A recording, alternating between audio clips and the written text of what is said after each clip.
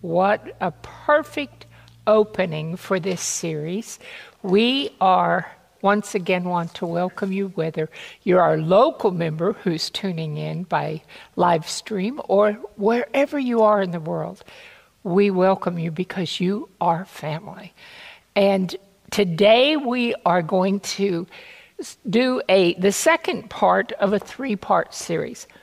Last Sabbath, we looked at recognizing the call of God. Today we will discuss receiving the call of God. And then next Sabbath it will be responding to the call of God.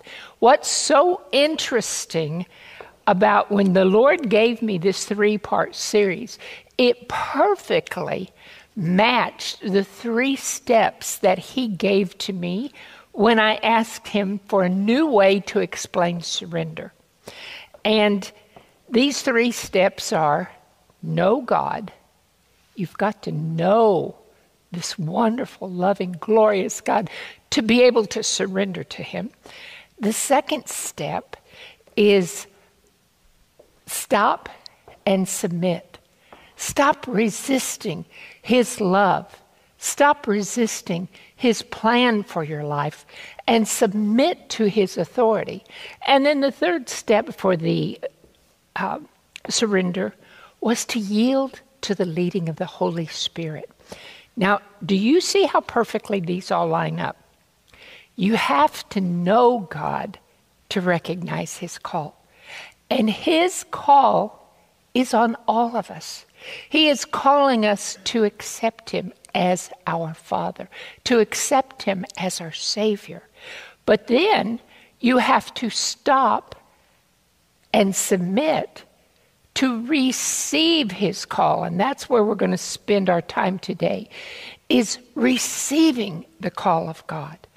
But then also you have to yield to the Holy Spirit to respond to his call. So what we're going to do, I hope you did your homework assignment. Last week, we finished off with a homework assignment, and that was to ask the Lord in prayer, what is hindering me from complete surrender? You know, I've taken that very seriously. I've been praying it every night to say, Lord, show me what is hindering me from complete surrender. Let's pray.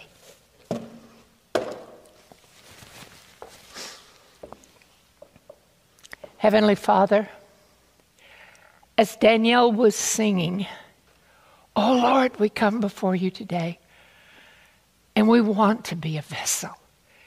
We want to be that clay pot. I know you remember we are but dust, but we want to be filled with your Holy Spirit.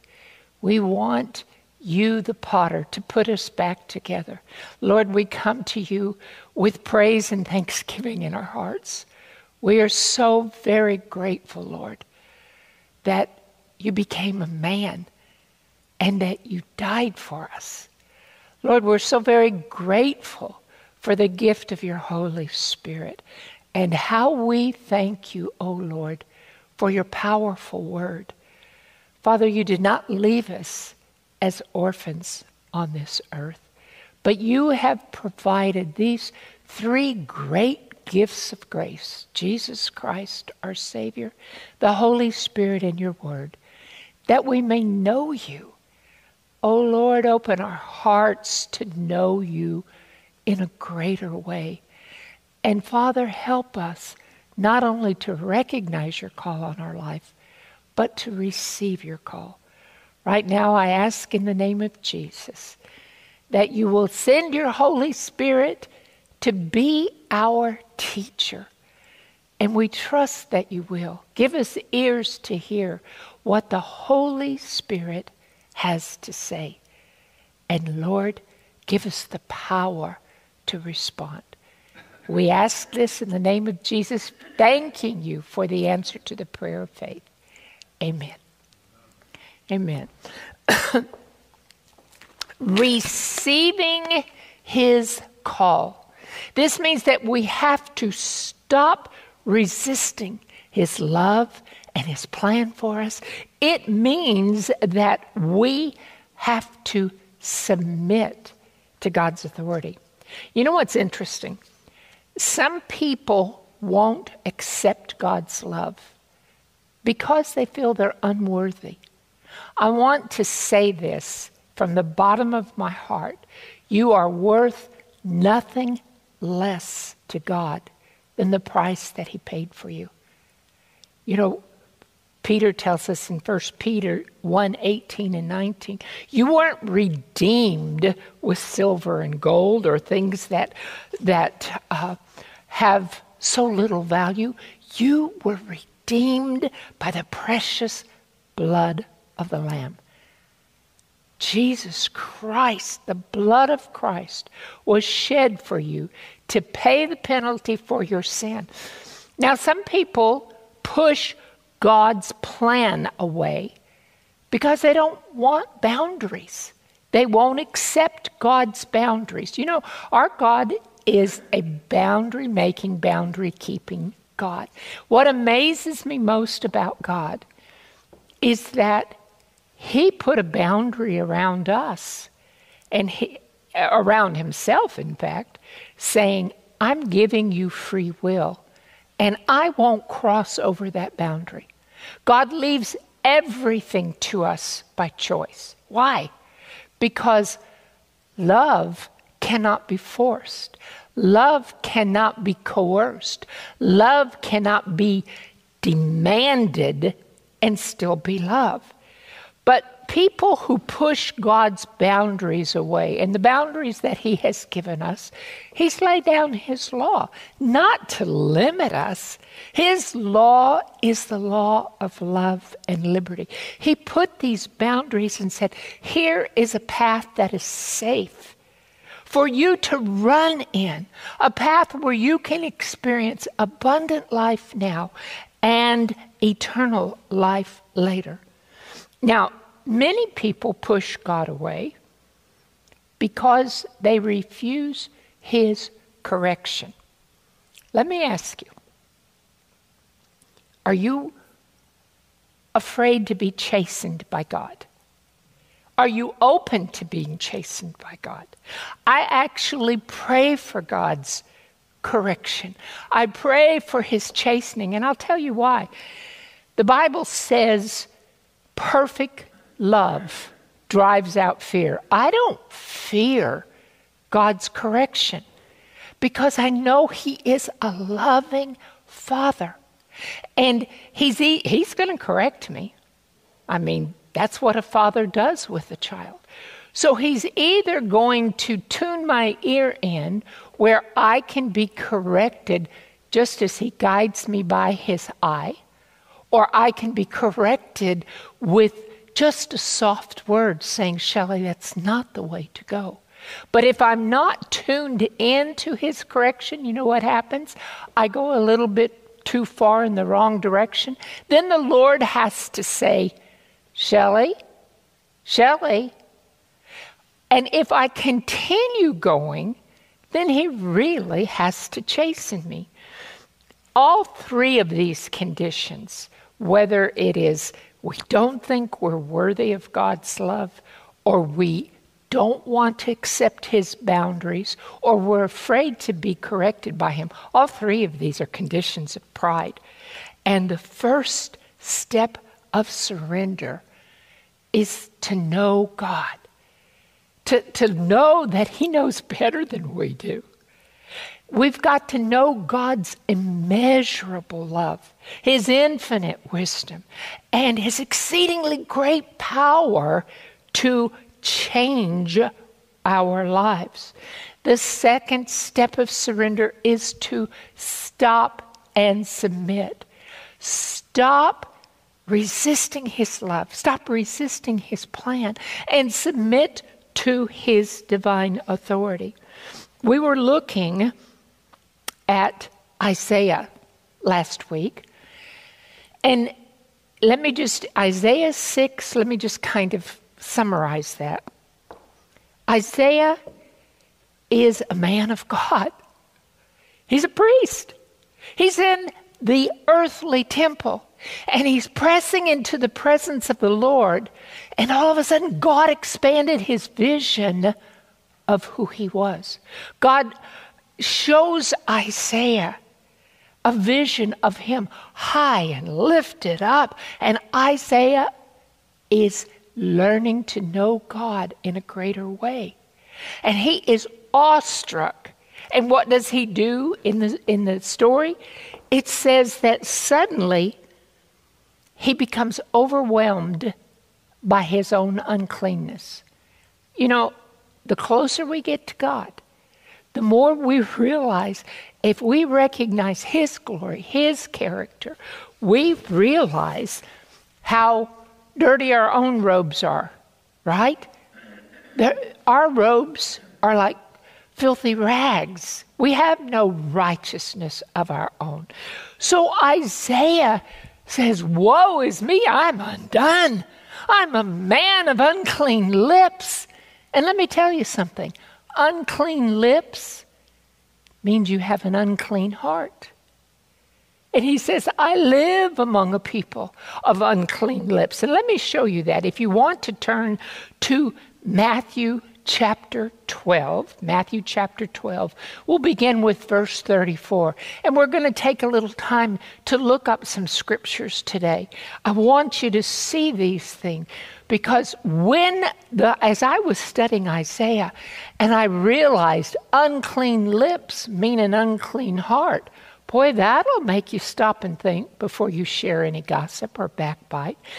Matthew chapter 12, verse 34. This is Jesus speaking. And he says to the Pharisees, brood of vipers, you bunch of snakes, how can you, being evil, speak good things? Now here's where we understand unclean lips is an unclean heart.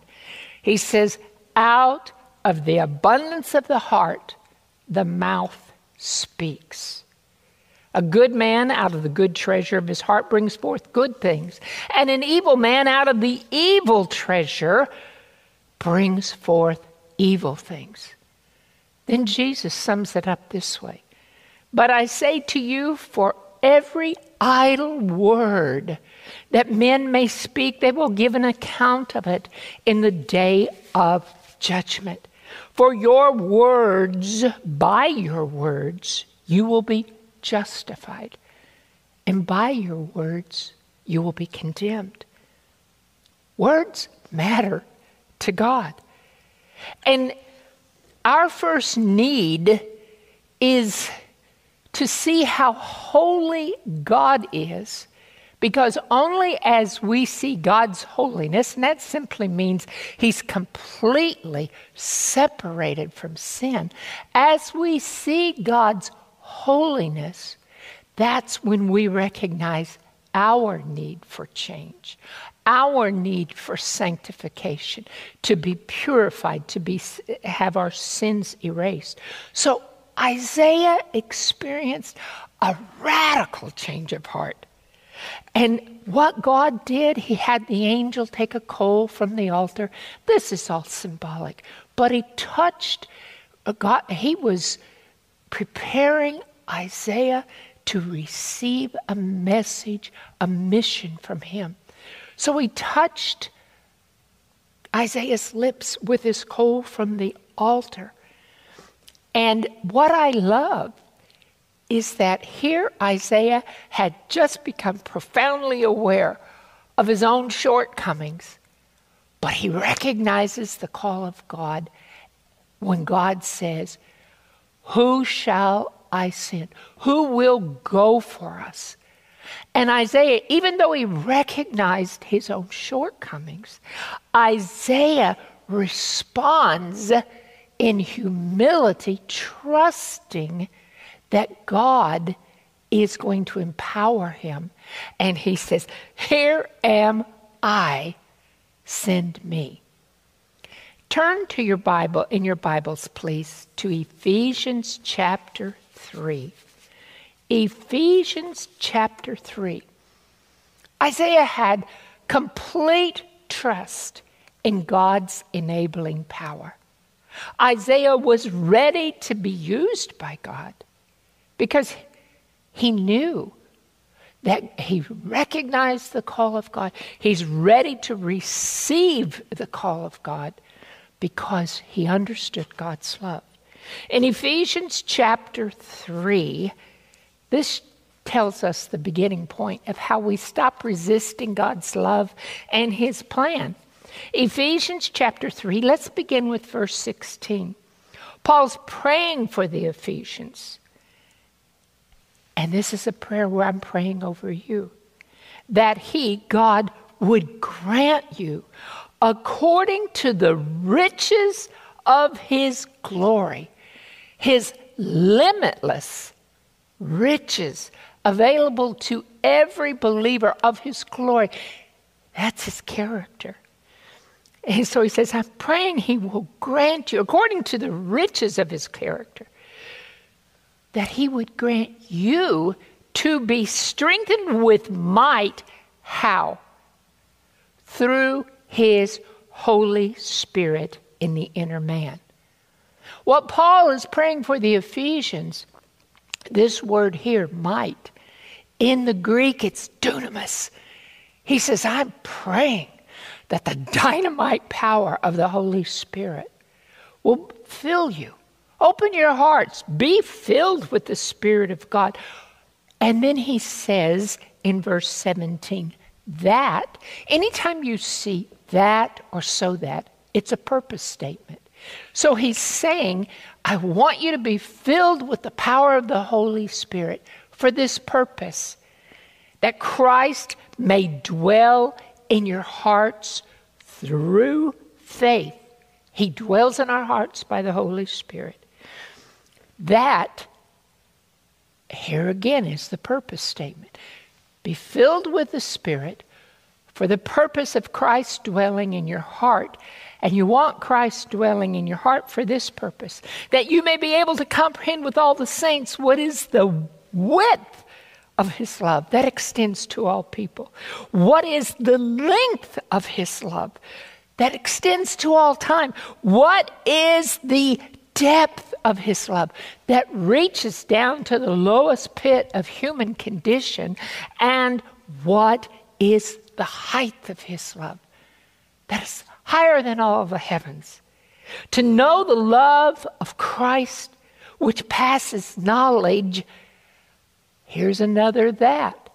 When you understand his love, when you are filled with the Spirit, Christ is dwelling in your heart through faith, and you recognize the width, the length, the depth, and the height of his love. Here's the purpose, that you may be filled with all the fullness of God. I don't know about you, but I want to be filled with the fullness of God. Turn to 1 John, the little epistle of 1 John. See, the whole reason for us to be filled with the Spirit for the purpose that Christ may live in our hearts, so that we may be filled with love, and that enables us to be filled with the fullness of God. God gives us this love, and the whole purpose of this love is that we will reciprocate, that we will love him in return. In 1 John, let's look at chapter 4 and verse 19. We love him. Why? Because he first loved us. In other words, when you understand your God, our Creator God, loved us so much that he would humiliate himself to step out of heaven, come down and take on this flesh to become one of us, and then humble himself to die on a cross for us. When you realize this self-sacrificing love that God has for you, and that you're worth nothing less than the price that he paid for you with the precious blood of Jesus, you can't help but love him in return. Love, how is love demonstrated? Anybody can say, I love you. I love you. Oh, I love you. But if their actions don't show that, we begin to realize that their words are empty. God's love was demonstrated by his actions. And he wants us to demonstrate our love to him by his actions. He poured out his agape love, his, as the Hebrew calls it, the hesed, that he gave us all these gifts of grace, and he asks us, what is the most important commandment? Mark 12:30. Jesus was asked that question, and he said, here's the first commandment. That's the premier. This is the pinnacle of all commandments, that you would love the Lord your God with all of your heart, soul, mind, and strength. You know what?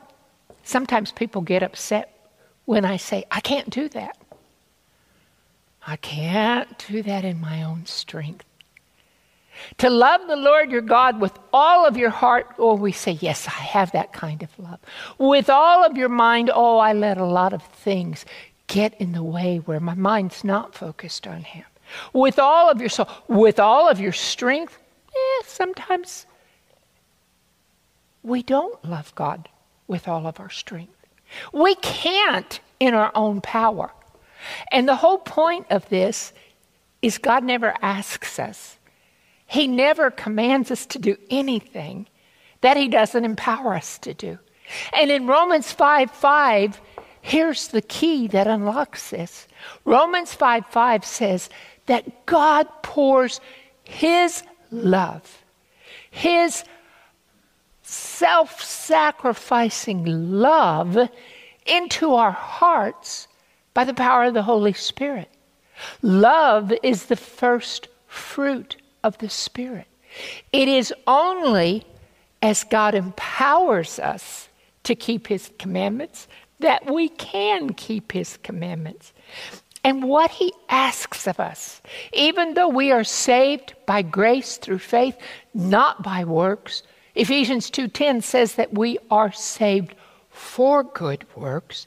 And he asks that if we love him, we keep his commandments, that we walk in submissive obedience, trusting his infinite knowledge, trusting his immeasurable love, and trusting his exceedingly great power for us to do that. Now, our obedience is how we demonstrate our love to God. Our obedience is how we demonstrate covenant loyalty. It has nothing to do with saving us. We're only saved by the blood of Jesus. But it is proof that the Holy Spirit's living in us, that Christ is living in our hearts by faith, that we are learning the love of God, the height, the width, the length, the depth, and that we're putting it into action. Turn to 2 John chapter 1 and verse 6. And I want to give you a homework assignment for this afternoon. If you want to understand love for God, I want to suggest this afternoon, read 1 John. It's just 5 little chapters. But read 1 John, because over and over, actually, let's look at 1 John 2:4 first. 1 John 2 and verse 4. John, in his epistle, shows us repeatedly that to love God is to walk in obedience. 1 John chapter 2 and verse 4. Ooh, listen to this. He who says, I know him. And that's that intimate knowledge of God. He who says, I know him, and does not keep his commandments, is what? He's a liar, and the truth is not in him. See, to know God is to love him. We love him because he first loved us. But if we love God, if we acknowledge him as not only our creator, but our redeemer and our father, we're going to walk in obedience to his love and his plan. Now turn to 2 John. 2 John 1:6. 2 John 1:6. John is very succinct in his statement. He says, 2 John 1:6, this is love. You can sing to the Lord all day long. And you can feel like you're lifted up and, oh, I'm singing, I'm having such a good time. Oh, Lord, I love you. I love you, Lord. But he says, this is love, that we walk. That means we're conducting our lives according to his commandments. This is the commandment, as you've heard from the beginning, that you should walk in it. Oh, hallelujah. We don't have to guess what actions, as God pours his love into us, what actions that should prompt. It should prompt obedience motivated by love. Now, turn back to the Gospel of John, because I really want to make this point. The Gospel of John, let's look at John 1 and verse 12. John 1 and verse 12 says, as many as received him, received Jesus Christ as their Savior and Lord. To them, he gave the right to become children of God, to those who believe in his name. Believing in Jesus is to be living in Jesus. As many as received him, he gave the right to become the children of God. When we call upon his name and accept him as our Savior, we're receiving him. But we've also got to receive him as our Lord. And as our Lord, we have to acknowledge his claims on our life and yield our allegiance to him. I think John so well understood this. In 1 John 3:1, he said, oh, behold, what manner of love that we should be called children of God. Are you a child of God? The interesting thing, we see in the natural realm, the small child, the young child, is so totally dependent upon their parent. And then as they grow, they become a little more independent. It's just the reverse in the spiritual realm. We've been trained all of our life to be independent. And suddenly we come to a God whose whole plan of salvation is total dependence upon him. And as we grow in maturity in Christ, we surrender more. We yield more. And the greater the surrender to God, the greater the intimacy with God, we're yielding more to his leading, being emptied of self and filled with the Holy Spirit. And I just have to say this.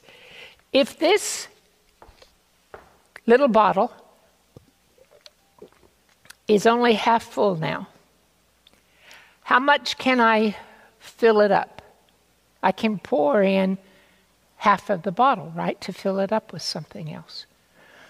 Well, now it's 2/3 empty. How much can I fill this bottle with? 2/3 of a cup.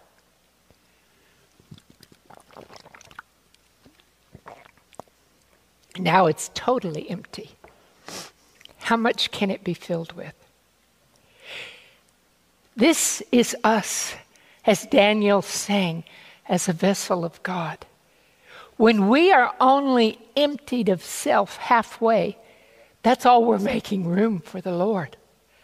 But if, as we grow in maturity, we learn to be emptied of self, we can be filled more and more with the Spirit of God and become like Christ.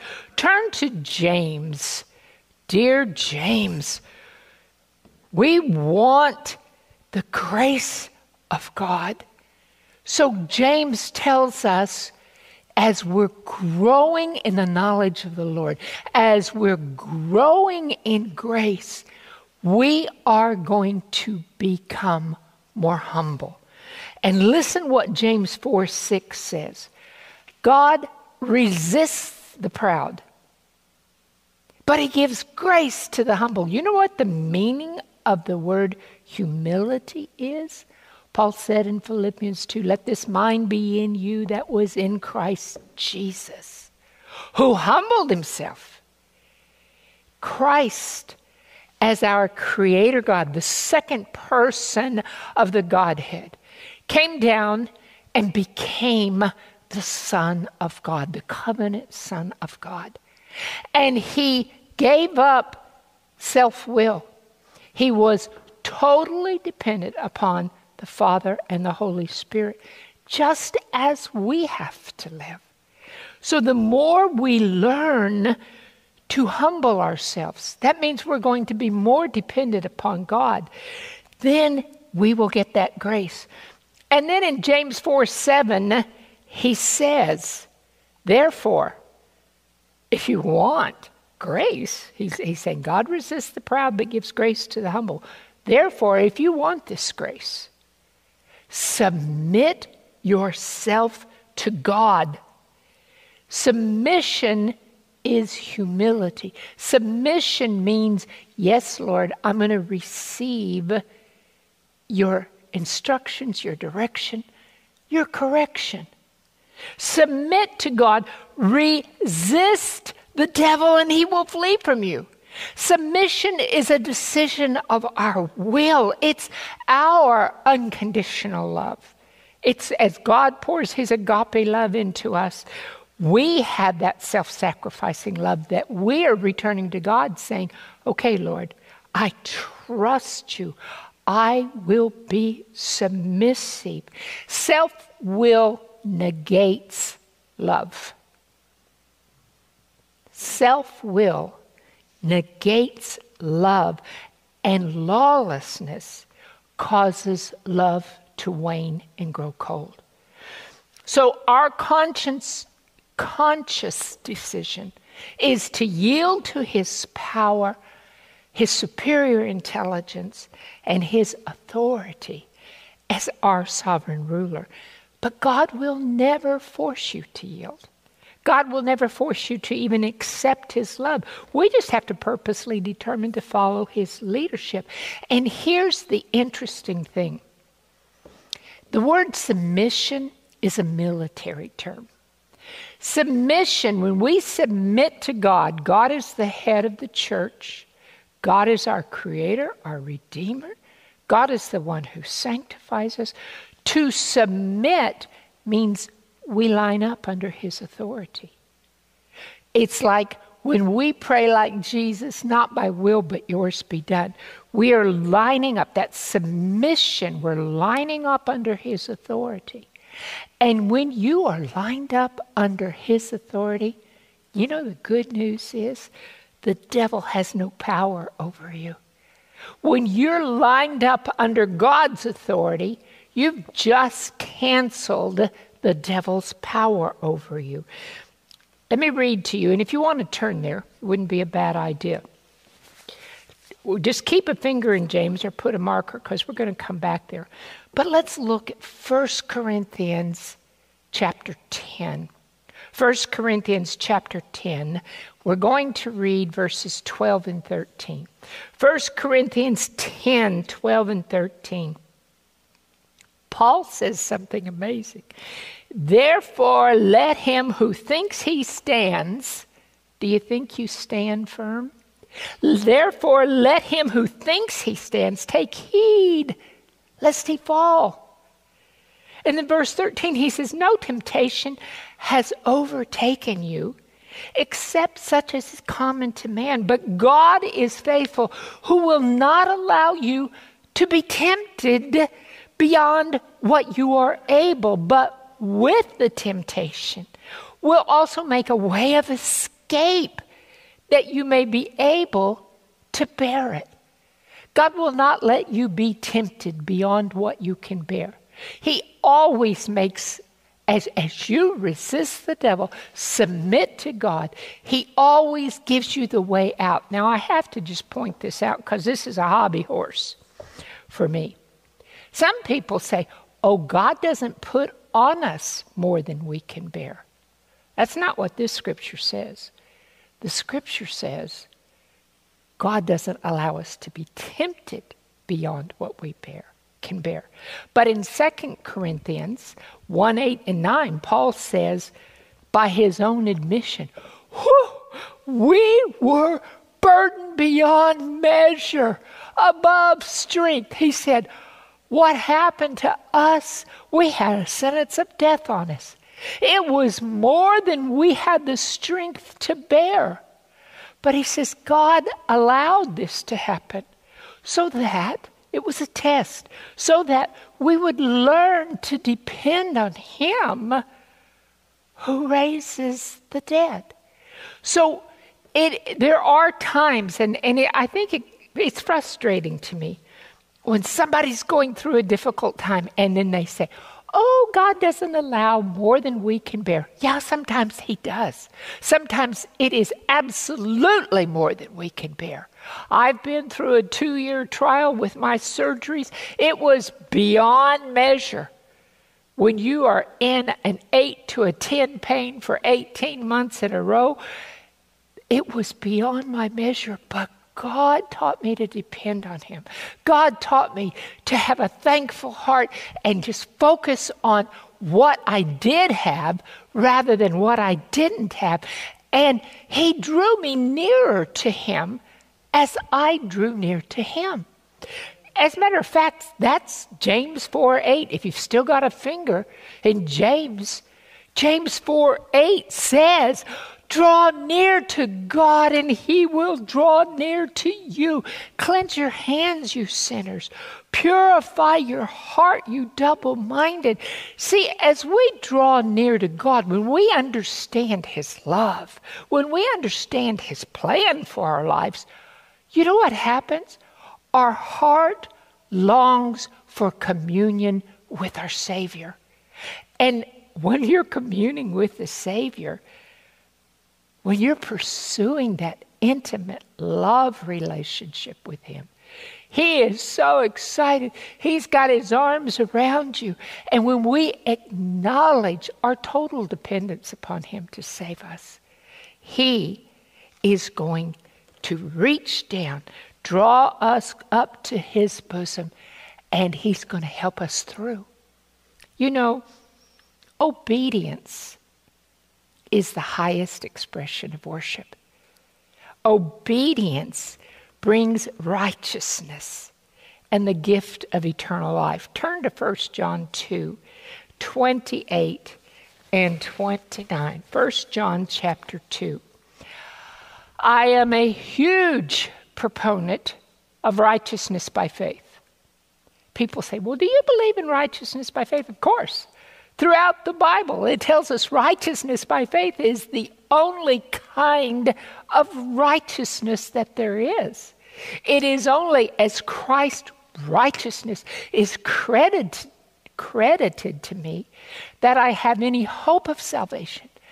But I really found this fascinating.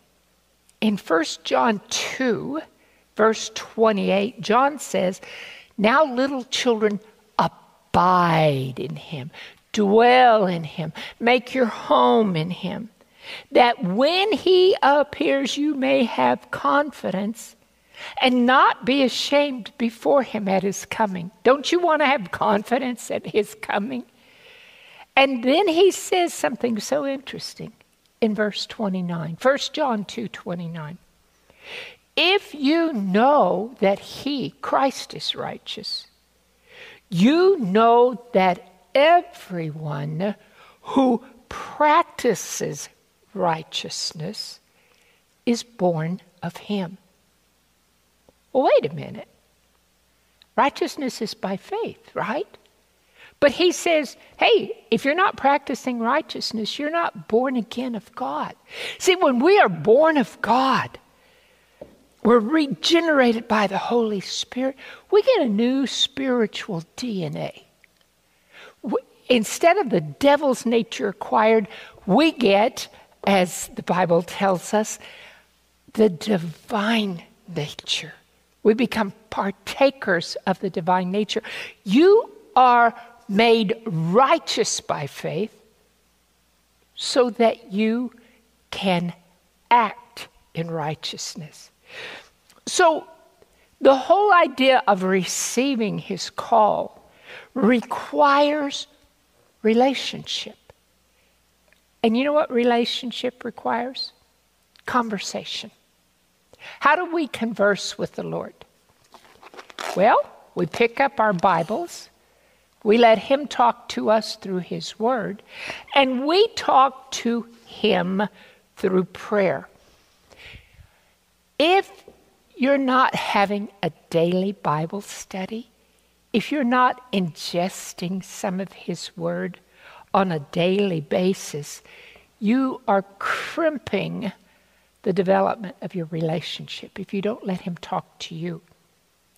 We have to look at the words, not to just study and answer Sabbath school panel questions, but we have to look at the word so that we can know him.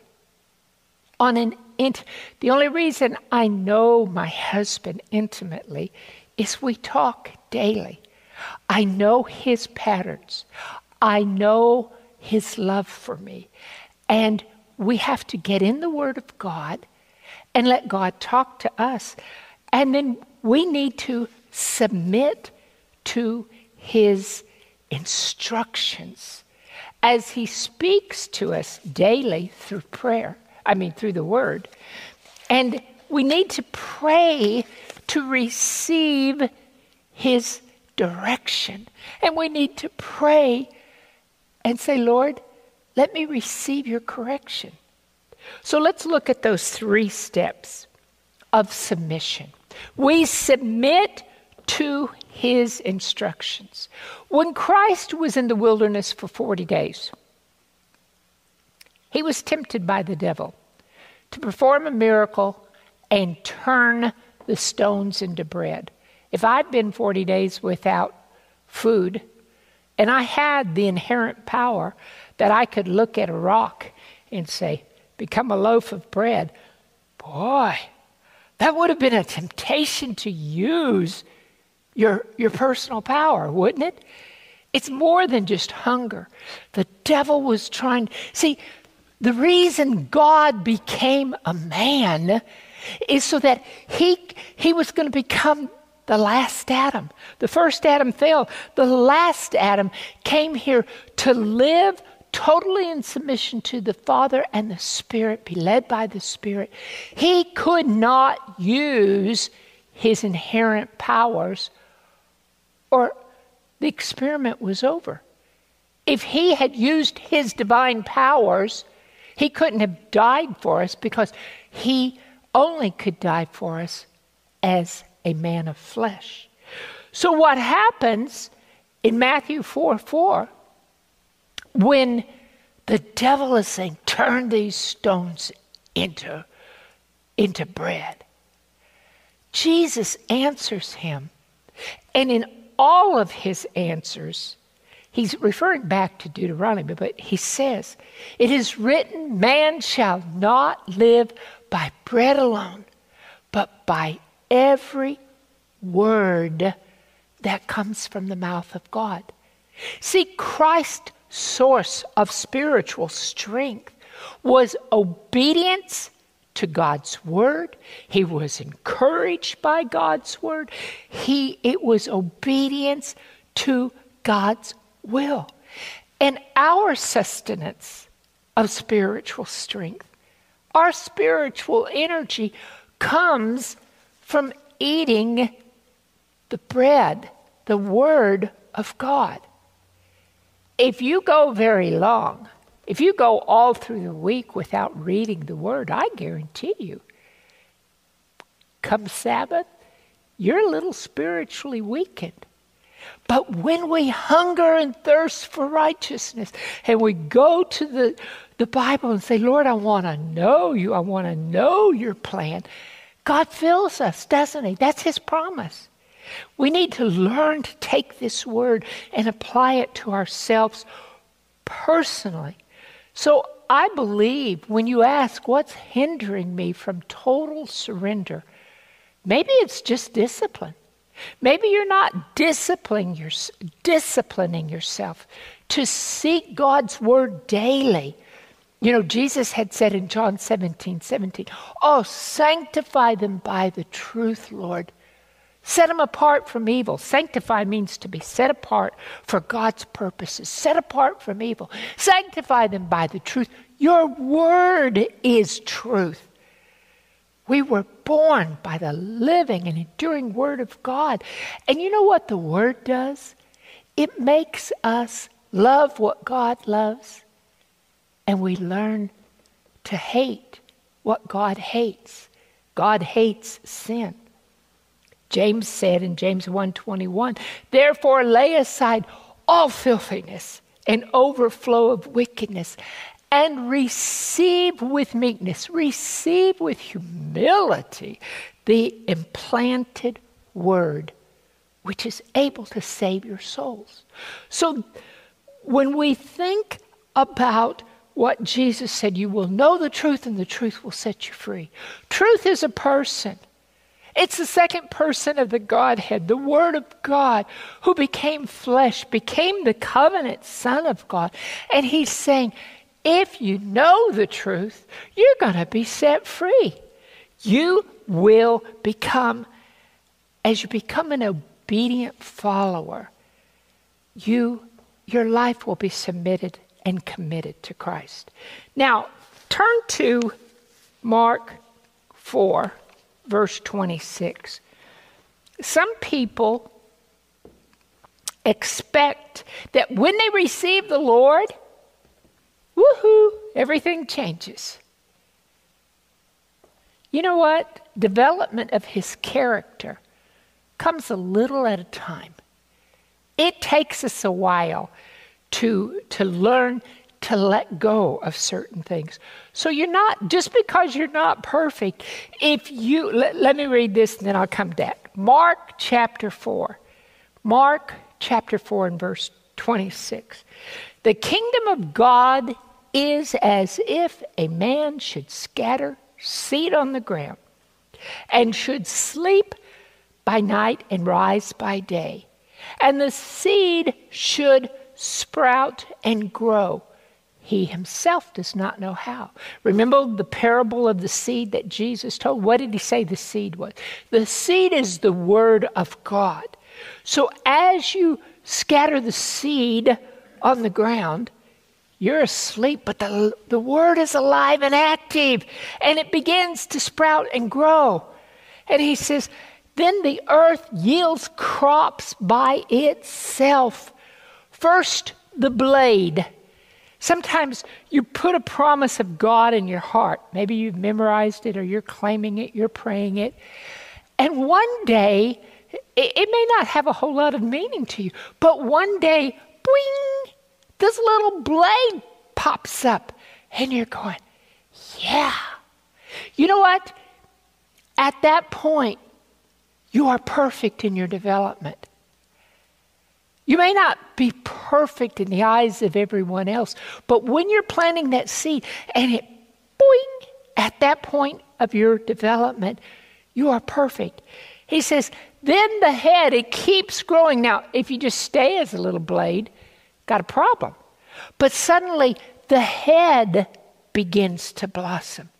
At that point, that stage in your life, you're perfect in Christ. But then you can't just stay there. The full grain in the head develops. Let me tell you something. And I've used this before. I love this illustration the Lord gave me. If I have a handful of corn here and a handful of wheat here, if I plant corn to my left, what crop am I going to get? Corn. If I plant wheat over here, what crop am I going to get? Wheat. Why? The potential of the harvest is wrapped inside the seed. All of your potential is wrapped inside the seed of His Word. Your only responsibility is to plant that Word. Faith comes by hearing, hearing by the Word. You've got to know what the Word says. If you don't know the promises of God, if you never get into His Bible, you don't know. But when you plant that Word through a reading, and when I first really began studying the Bible, I'd read something and I'd say, "What do you mean, Lord?" He loves those kind of questions. You don't have to understand everything you're reading. Sometimes I'd read something and I'd go like, "Lord, what does that mean?" And He will meet the challenge. Within a week or two, suddenly I'd be reading along and a scripture would light up and it'd just be like a neon sign blinking. And I'd think, "Oh, that's what He meant over here." And you begin to join scripture to scripture. The Word is alive and active. And when you plant it, it has the power to grow. The blade, then the head, then the full grain in the head. 2 Peter 1:3-4.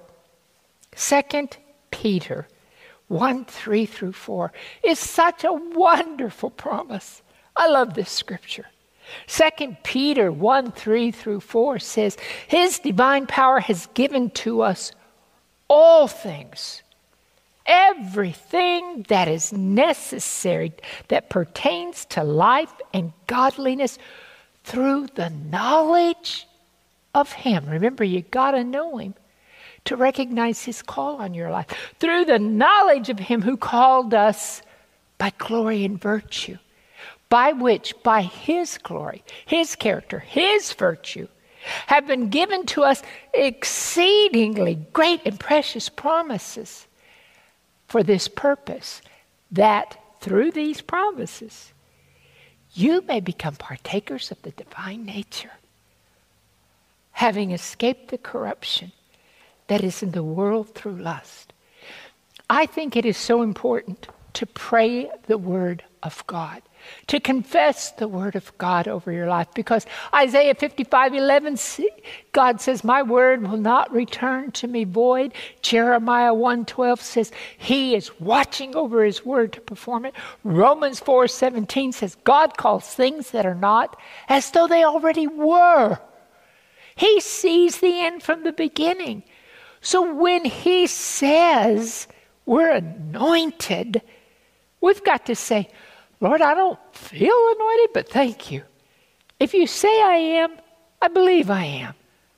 Fill me every day with your Holy Spirit." Pray that every day. And then we begin to overcome the identity crisis. Turn back to 1 John. It is so important that we accept the Word of God. It is so important that we believe God's testimony of who we are in Christ. 1 John chapter 5, verse 10 says, He who believes in the Son of God.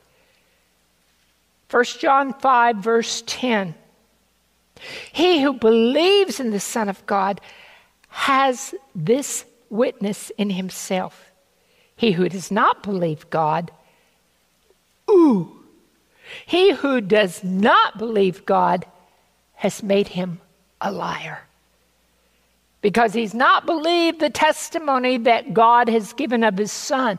And this is the testimony, that God has given us eternal life. And this life is in the Son. He who has the Son has life. Are you abiding in Christ? Then you've got the gift of eternal life.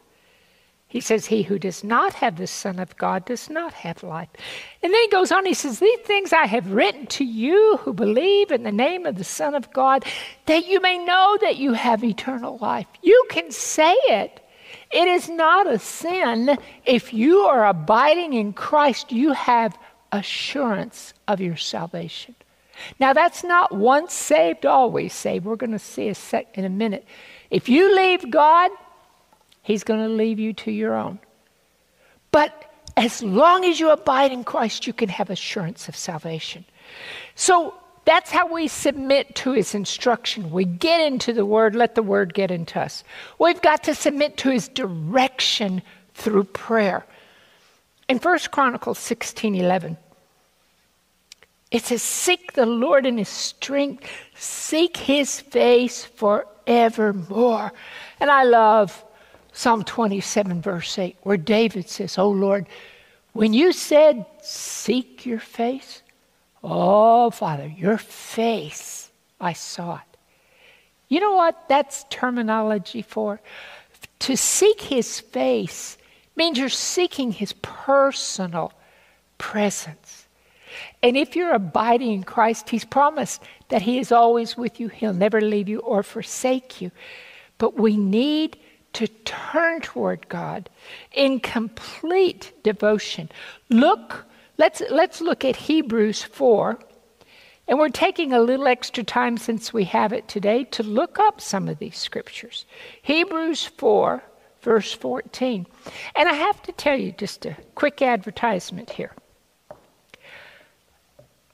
Statistics show that when you read online, if you're reading just something on your phone or on your computer or on the screen, did you know you retain only half of what you read compared to you if you actually get into a book? Since I've been doing a lot of studying on my computer. The Bible's on my computer. Because it's very easy then for me to copy and paste. But after reading that, I'm making it a goal to start. It used to be that I knew where every scripture was, if it was at the bottom of the page or the middle of the page. But I've relied too much on computers. So we want to get into our book. Hebrews 4, verse 14. We got to press into his presence in prayer. And part of our prayer time should be the word. And in Hebrews 4:14 it says, seeing that we have a great high priest who has passed through the heavens, Jesus, the Son of God. Let us hold fast our confession, for we do not have a high priest who cannot sympathize with our weaknesses, but was in all points tempted as we are, yet without sin. Let us therefore come boldly. What does he mean, therefore? We can come boldly to the throne of grace because he understands us. Let us come therefore boldly to the throne of grace, that we may obtain mercy and grace in time of need. We all know, most of us know Jeremiah 29:11 through 13, where God says, hey, I've got a plan for your life, a plan to prosper you, not to harm you. And he says, then you will come and seek me. When? When we recognize that God has a plan for us. And that plan includes the power for us to believe, to repent, and turn to him, calling upon him in sincere prayer. Psalm 14:2 says, the Lord looks down from heaven upon the children of men to see if there are any who understand, who seek him. God knows the heart of all. But here, it's just depicting in human terms that he's looking down from heaven, surveilling the actions of men. Well, God's not ignorant of our actions. But praise God that he remembers we are but dust. And he recognizes that if we were left to our frailty, to our own devices, that we would be powerless. That's why Jesus said in Luke 11 and verse 9,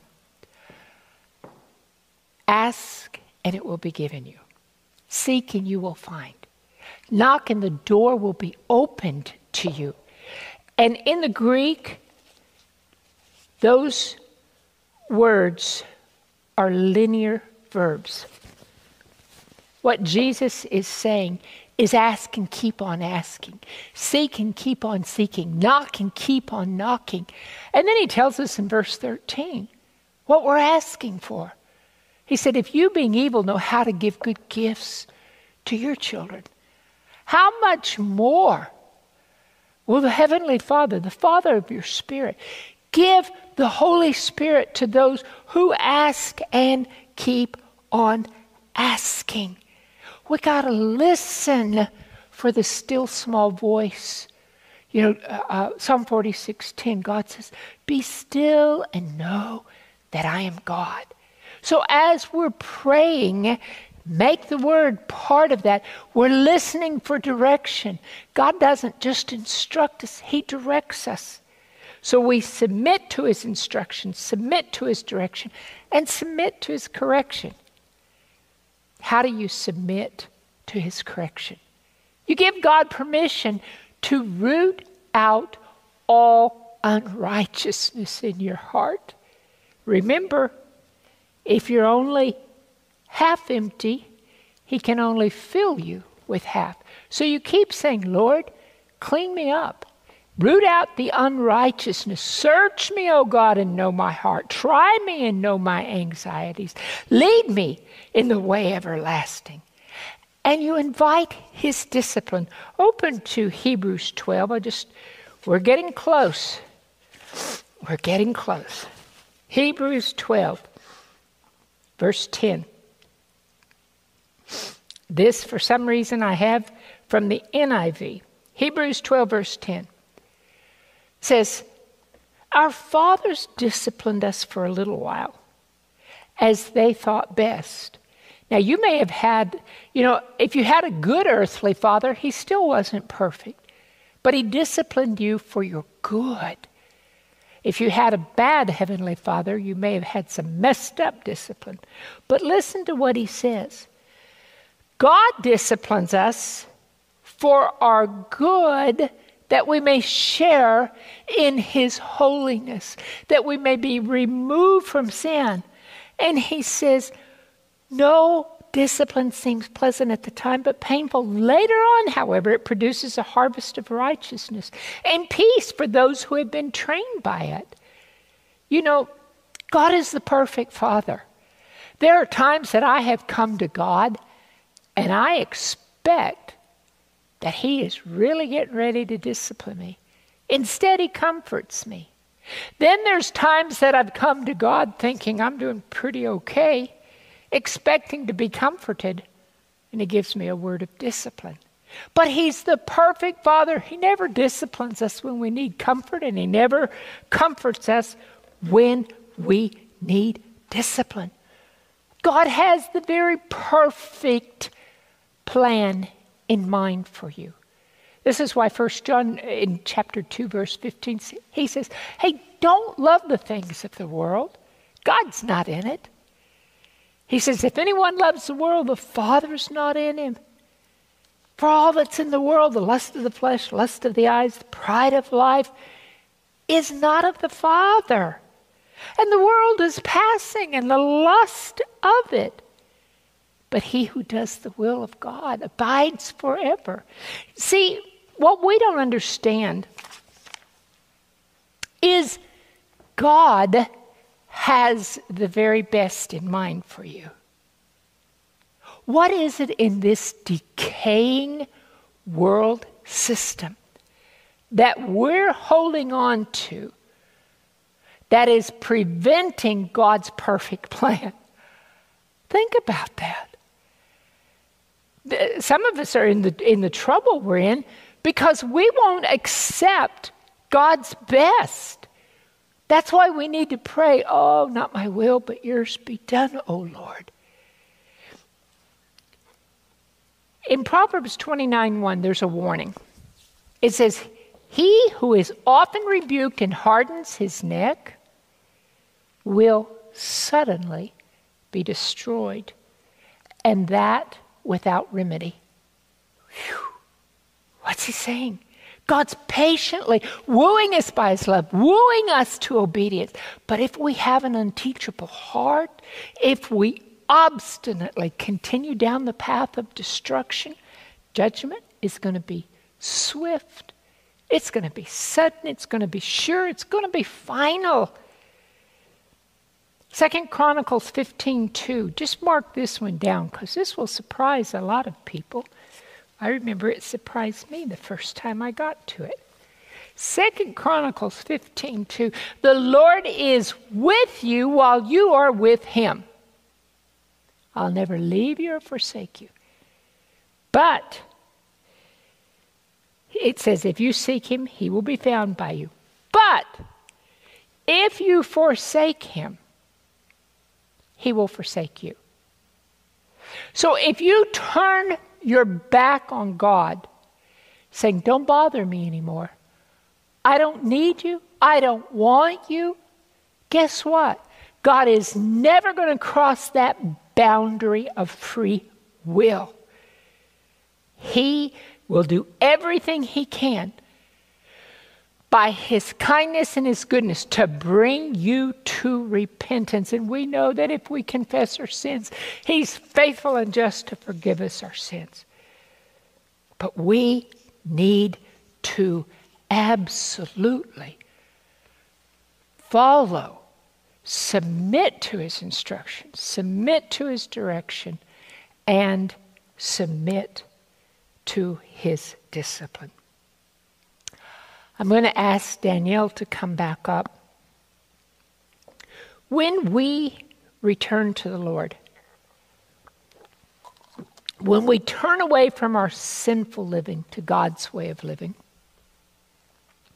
God doesn't want us to have a conscience that is under condemnation.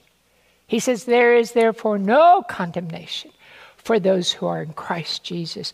And Isaiah 43:18 and 19, God is saying, do not remember the former things, nor consider the things of old, but I will do a new thing in you. Now it shall spring up. Shall you not know it? I'll even make a road in the wilderness and rivers in the desert. You've got to know God to recognize his call. You have to stop and submit. Stop resisting his love. Stop resisting his plan. Submit to his authority to receive his call. And next weekend, October the 30th, we will look at yielding to the Holy Spirit so that we can respond to his call. Right now, I just want to say this. God loves you. He loves you so much that he became a man. He became the covenant son, the last Adam. He went back to heaven. Now he is the new representative of mankind, sitting at the right hand of the throne of the Father. He understands us and he says, come to me. I'm your high priest. I have perfect understanding of you. Some of us have been in church for many years, and have never totally surrendered to God. Some of us, it's a cultural thing. It's just our habit. We get up and go to church every Sabbath morning. Some of us just didn't know that we needed to surrender and be filled with the Spirit day by day. And Jesus tells the church of Laodicea in Revelation 3:20, "Behold, I stand at the door and knock. If anyone will open up to me, I will come in and I will dine with him and he with me." If you have not received Christ as your Savior, I pray that you will understand today the Savior is waiting.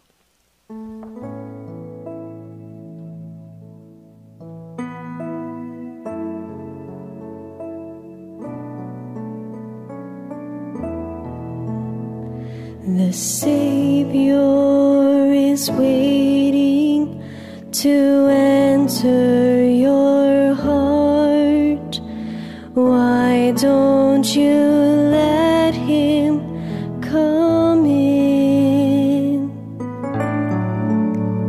There's nothing in this world to keep you apart. So what is your answer to him? Time after time he has waited before, and now he is waiting again to see if you're willing to open the door. Oh, how he wants to come in. If you'll take one step toward the Savior, my friend, you'll find his arms open wide. Receive him and all of your darkness will end. Within your heart he'll abide. Time after time he has waited before, and now he is waiting again to see if you're willing to open the door.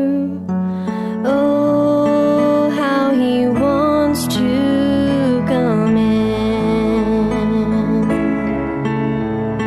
Time after time he has waited before, and now he is waiting again to see if you're willing to open the door. Oh, how he wants to come in. Oh, how he wants to come in. Our loving and gracious Heavenly Father, how we praise you and thank you for your plan of salvation. How we praise you and thank you for your grace.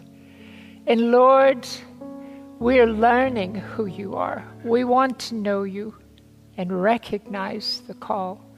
But right now, for all of us, this may be our first time to open our hearts to you, or maybe it's just time that we need a new touch. We want to receive your call.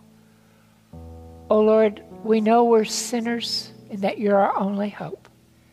We ask that you would Fill our hearts with your Holy Spirit, even now. Oh, live in our heart, Lord Jesus, through faith. And we thank you that as many as received you, you give us the privilege of becoming a child of God. Thank you for all that you are to us, for all that you do to us. Now we want to learn also how to respond to your calls. So bring us back again on October the 30th, that we may learn how to walk in response to your call. In Jesus' holy name we pray, thanking you for the answer to the prayer of faith. Amen.